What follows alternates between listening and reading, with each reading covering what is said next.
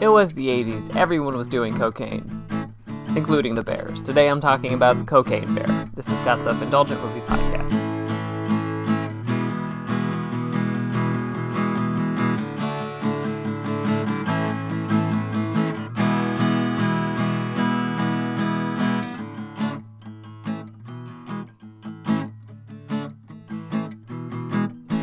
Hello, movie friends. Welcome to Scott's Self-Indulgent Movie Podcast. I am Scott, and today I am talking about the Twitter and the internet's favorite movie title, which is Cocaine Bear, which is loosely based on the true story about a bear who ingested a giant package of cocaine, died shortly thereafter, but this is imagining a cocaine-fueled rampage for said bear. And yeah, I actually thoroughly enjoyed this one. I watched this with a giant group of people, and I think that actually added to the appeal. But yeah, so without further ado, let's get started. It's hard to think of a more 80s concept for a movie that should have been made years ago, because in an era of culture that was obsessed with cocaine and absurd violence in movies, a bear that ingested a man's body weight in coke after a drug drop gone wrong is at the top of the trauma or straight-to-video movie list. But it didn't, which means Universal got to take the plunge and make their own R-rated animal attack romp in an era of movies that feels like it needs something like this. Taking place in 1985, the movie follows a drug drop gone wrong that ends up dumping tons of cocaine into a Tennessee national park. While the drugs gain the attention of local police and gangsters looking to salvage the product that they can, it is first discovered by a mother bear, who begins a coke-fueled rampage on the nearby travelers, rangers, and beyond. So, it's been interesting to see how people have responded to this movie, and most folks have had fun with it, but the real question has been, is it fun enough?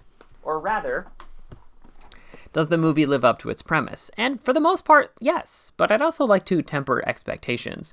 One thing to bear in mind, pun definitely intended, is that this isn't as big a movie as you might have imagined, especially if you live on Twitter. This is a 30mm movie that looks like it was shot on location, and they got a pretty solid collection of talented actors and a proven director, Elizabeth Banks, in the chair.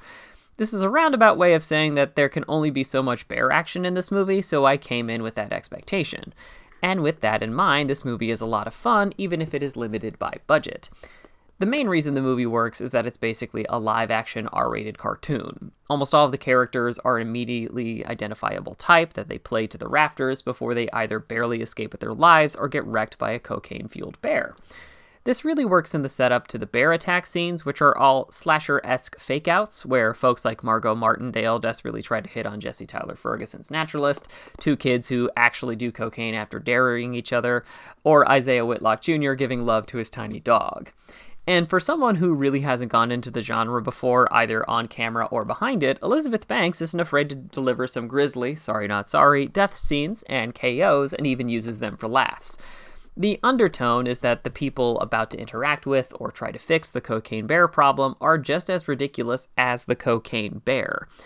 One thing I do wish the movie addressed more directly is how the entire bear issue is a human society greed problem that made a normally dangerous situation, a protective mama bear, even worse.